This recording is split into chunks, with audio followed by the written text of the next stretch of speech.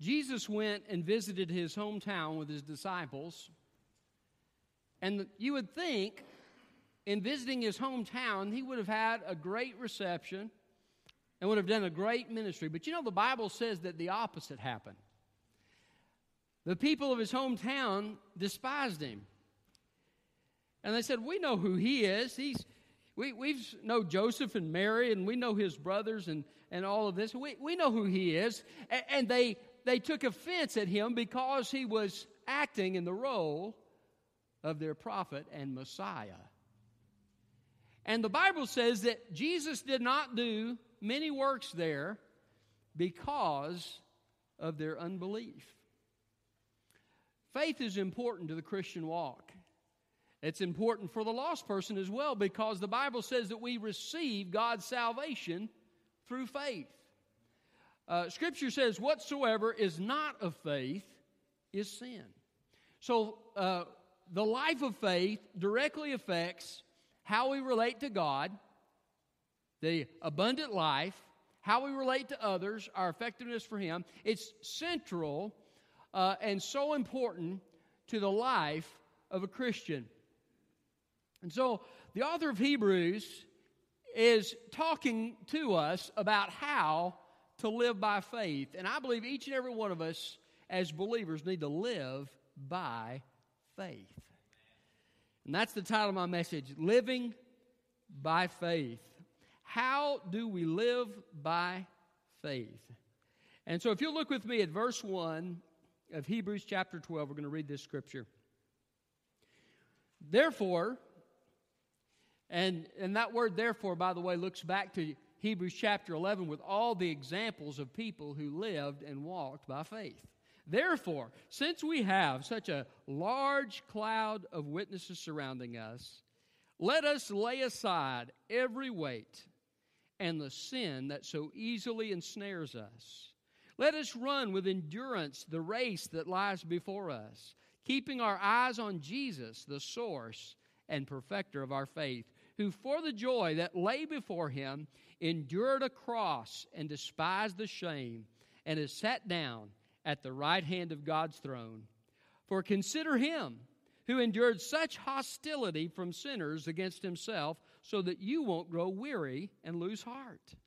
In struggling against sin, you have not yet resisted to the point of shedding your blood. And you have forgotten the exhortation that addresses you as sons. My son, do not take the Lord's discipline lightly or faint when you are reproved by him. For the Lord disciplines the one he loves and punishes every son he receives. Endure suffering as discipline. God is dealing with you as sons. For what son is there that a father does not discipline? But if you are without discipline, which all receive, then you are illegitimate children and not sons. Furthermore, we had natural fathers discipline us, and we respected them. Shouldn't we submit even more to the Father of spirits and live? For they disciplined us for a short time based on what seemed good to them, but he does it for our profit, so that we can share in his holiness. No discipline seems enjoyable at the time, but painful. Later on, however, it yields the fruit of peace and righteousness to those who have been trained by it. Living by faith. How do we live by faith? The first thing I want you to see is we must choose Jesus. We must choose Jesus. He says in verse 1, let us lay aside every weight and the sin that easily ensnares us. Let us run the race. You must choose to follow Jesus. Now, some of you don't know Christ.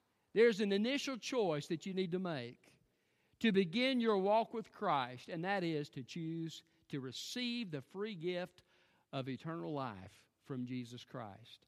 He has paid the price for you at Calvary, dying for your sin. He rose from the dead. And the Bible says that because he died for your sin, God will forgive your sin, cancel your sin debt, give you a home in heaven, and make you his child because of Jesus and what he has done. So you need to choose Jesus. But sometimes after we make that initial choice to follow Jesus, we can tend to get lax. Maybe we get distracted by other things. The schedule gets busy.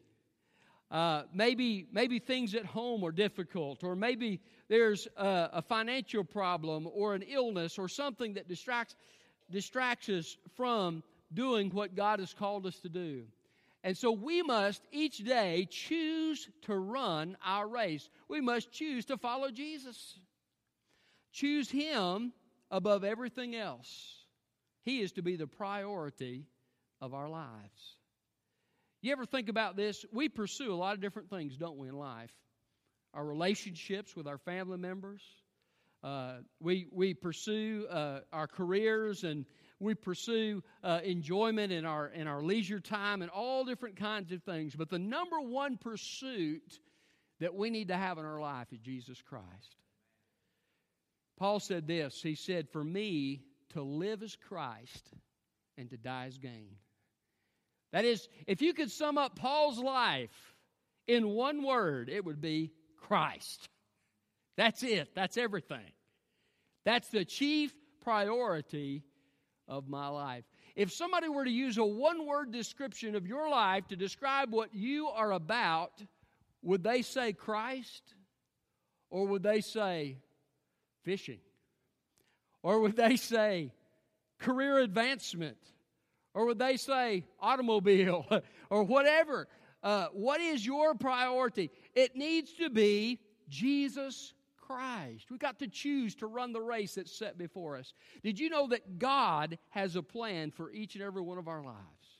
He's got a race for us to run. Paul said this toward the end of his life. He knew he was about to be executed for his faith. And he said this to Timothy as he wrote to Timothy. He says, "I have fought a good fight. I have finished my course. I have kept the faith." He says, "I have finished the race that Jesus Christ has given me to run." I hope someday when I get to the end of my life that I will be able to say that about my life. I've finished the course that Jesus gave me to run. What about you? Are you running your race? Are you doing the things that Jesus has called you to do? Are you using the spiritual gifts that Jesus has given you to edify the body of Christ? Are you using your influence with lost people to try to draw them to faith in Jesus Christ? Are you running your race? Are you doing what you know God has led you to do in your heart? If so, your life will count for something, and you'll make a difference, and you will walk and live in faith and trust in Him. You can't run your race by yourself. You need Jesus. That's why you got to choose Jesus to run your race. Amen? In order to fulfill my plan that God has for me, I've got to have supernatural power. I must choose Jesus. And so he encourages us to choose Jesus and to run that race that He has given us. And he says, you've got all these witnesses. You've got all of these believers that have gone before. Did you know the American church is shrinking? It's not keeping up with the population growth. And even in those denominations and groups of Christians in our land that are growing, they're growing at a rate that doesn't keep up with the population growth. That means that we as Christians in America are not fulfilling the commission that God's given us to fulfill. We're not running our race. And if we're not careful, we're going to wake up one day and America is going to be a completely different place. It's going to be a secular nation. It is so important for us to fulfill the plan that God has given for us. Maybe you think, well, what could God do with one person? One person, just one person. D.L. Moody's Sunday school teacher came to witness to him at the shoe shop. What could God do through one Sunday school teacher? Well, he won D.L. Moody to Christ, and D.L. Moody went on to be a great evangelist that ministered on 2 continents and won scores and hundreds and probably thousands of people to Christ. I want you to know you can make a difference if you'll fulfill the role that God has given you to fulfill. It may be being here to encourage others. Did you know you come to church not just for yourself, you come to church for others? I hear people, well, I can worship at home. No, you can't. Not in the biblical way that Jesus says. Because God has said that we need to be a body of believers that builds each other up. How can you do that at home? How can you do that on the golf course? You can't. God has given us a race to run. We need to choose Christ above everything else in our life. That's how you live by faith. So first of all, choose Jesus. Secondly, trust Jesus. Trust Jesus. Look what he says in verse 2. Keeping our eyes on Jesus, the source and perfecter of our faith. Jesus is our source. Now, if you've read the book of Hebrews, you know that from chapter 7 to the first part of chapter 10, he's been talking about Jesus, the great high priest. He is to be their source. He is to be the one they look to. He is their power. He is their strength. He is their might to do the work that God has called them to do. And so he says, keeping our eyes on Jesus. He's saying, trust Him.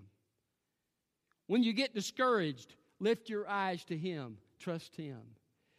When you feel like you're not getting the job done, look to Him. When you are concerned, look to Him. When you are struggling, look to Him. Trust Him. He will sustain you. He is the author and the finisher, the originator and the ender of our faith. He's going to bring it to completion someday when He returns. But in the meantime, He is the one who sustains that. Peter says we are kept by the power of God by faith. God is the one who sustains your faith. Have you ever thought about that?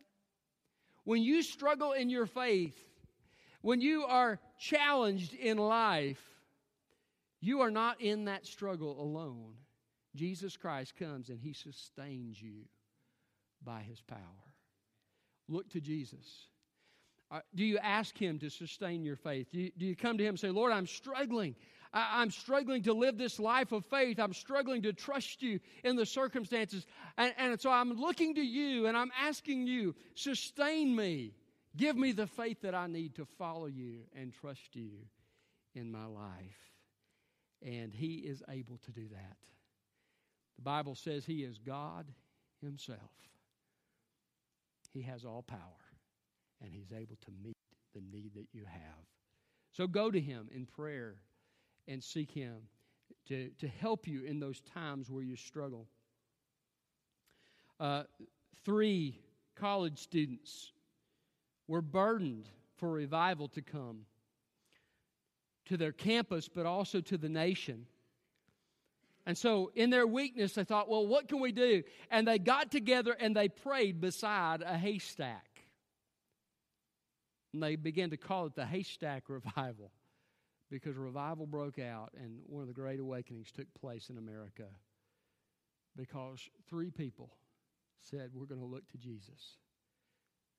We can't do this race on our own. We can't accomplish this task on our own. We're going to look to Jesus and we're going to trust Him to sustain us and to sustain our faith and to do this work through us. And God did a mighty work. Trust Jesus. Go to Him when you struggle. Go to Him with your burdens. Go to Him with your heartaches, and He will sustain you. Living by faith, how do you live by faith? You choose Jesus. You trust Jesus. Thirdly, consider Jesus. I love this. Look at verse 3. Well, look back to verse 2, the second part of verse 2. Speaking about Jesus, he says this, who for the joy that laid before Him endured a cross and despised the shame and has sat down at the right hand of God's throne. For consider Him who endured such hostility from sinners against Himself, so that you won't grow weary and lose heart. Consider Jesus. Jesus has, the Bible says, been tempted in every way just as we are, yet without sin. He's gone through the test. He's gone through the trials. I think back to the Garden of Gethsemane. Did you know Jesus suffered physically and he endured the wrath of God and all of that on the cross, but the battle within took place in the Garden of Gethsemane. And so he takes his three most trusted disciples, those that he's taken special time with, and he says, "Come aside with me, Peter, James, and John, for my soul is exceedingly sorrowful unto death." And this is the heart that Jesus had. He was so burdened and so overwhelmed. Yes, God, the Son, in His human nature, was overwhelmed by the prospect, not so much of going to the cross and the physical suffering, but of experiencing the separation from His Father in relationship. And the wrath of God and the sin of the world placed upon His shoulders. And Jesus was just burdened by it. And so He says, "Come, you three, my best friends, you come and pray with me." And so Jesus begins to be sorrowful, exceedingly sorrowful, and sweats great sweat drops of blood. Now, there have been a few documented cases of that. And apparently, when that takes place, the intensity of somebody's agony is so great that the capillaries actually break underneath their skin and mix with the sweat that's coming out. That's the pressure that Jesus was under. I want you to know something. If you are going through a time where you're under a lot of pressure, Jesus understands. So Jesus is pouring His heart out to God. And what are the disciples doing? Right? They're asleep. Peter, James, and John, I've told you, I'm exceedingly sorrowful unto death. Right? They weren't supporting Jesus in His time of need. Somebody said when you go through trouble, you find out who your real friends are. Well, if that's the case, Jesus, when the chips were down, had nobody. Because every single one of His disciples, when the soldiers came, fled. He understood what it was to be forsook. He understood what it was to be abandoned. He understood what it was to be rejected. As He underwent the abuse of the soldiers, He was spit upon. He was slapped. He was hit with a stick. He was whipped with a cat of nine tails whip. He was ridiculed as He hung upon a cross. Consider Jesus when you go through difficulty. I love the statement that Pilate made when he was all these accusations were coming, Jesus being falsely accused, and he says, he's amazed. He says, "Do you have nothing to say for yourself? Are you not going to speak? Don't you hear what they're saying?" And he's amazed. Why? Because in the middle of all of this trial and difficulty, Jesus has perfect peace. He has been with the Father. And the struggle has taken place in Gethsemane, and now he has God's peace, and he faces his trial, and nothing can shake him. Consider Jesus. I love what Isaiah 53 says that Jesus had no form or appearance that we should desire him. He was an ordinary guy. The pictures that you see of Jesus where he looks good looking, some of them are just, they don't even look good looking, But the ones that do, it's really not accurate. Jesus was an ordinary looking person. He knew what it was like to be ordinary. Consider Jesus, who went through all of these things, who experienced the rejection of his people, the rejection of his family. They thought he was crazy. He wasn't even taking time to eat as he was ministering. Consider Jesus, who went through all of this difficulty, lest you grow weary and lose heart. Why should you consider Jesus? Number one, he's a great example. But secondly, so that you can know that God has the power to sustain you in times of difficulty. Yes, Jesus was God's Son, but Jesus chose not to use His divine power as He went through the struggles of life. He went through those things as a human being. Even though He was still God, He didn't use His divine power so that He could sail through those things with no problem. He experienced the full weight of what we struggle with, and He came out victorious.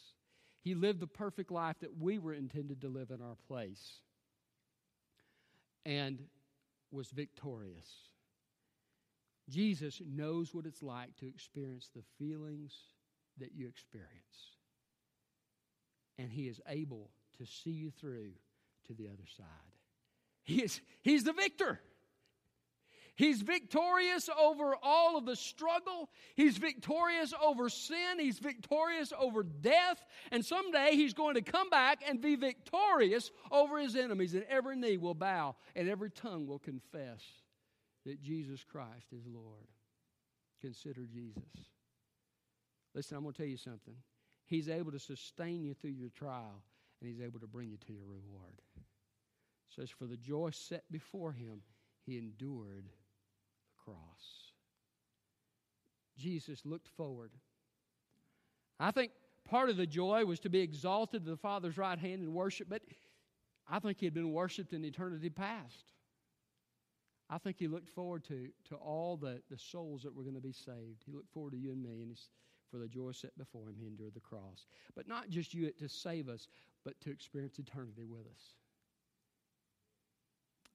This world is not all there is. Consider Jesus. There's a reward that's coming. Eye has not seen, nor has ear heard, neither has entered into the heart of man the things that God has prepared for those who love Him. Get excited. This world is not your home. You're just passing through. Your treasure's laid up somewhere beyond the blue. Jesus has set the example for us. Consider Jesus. When you get going through those difficult times, consider your Savior, what He has experienced, and what He is able to do to help you go through that trial, and what He is going to do for you after the trial when He rewards you. Consider Jesus, and He will give you strength to live by faith. Choose Jesus. Trust Jesus. Consider Jesus. Thank Jesus.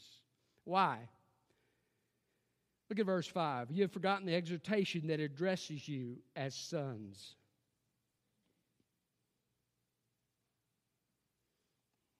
I don't deserve to be God's son. I'm a sinner.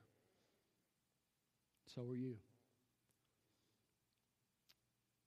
But God so loved the world that He gave His only Son, that whosoever believeth in Him should not perish, but have everlasting life. And you know what He does?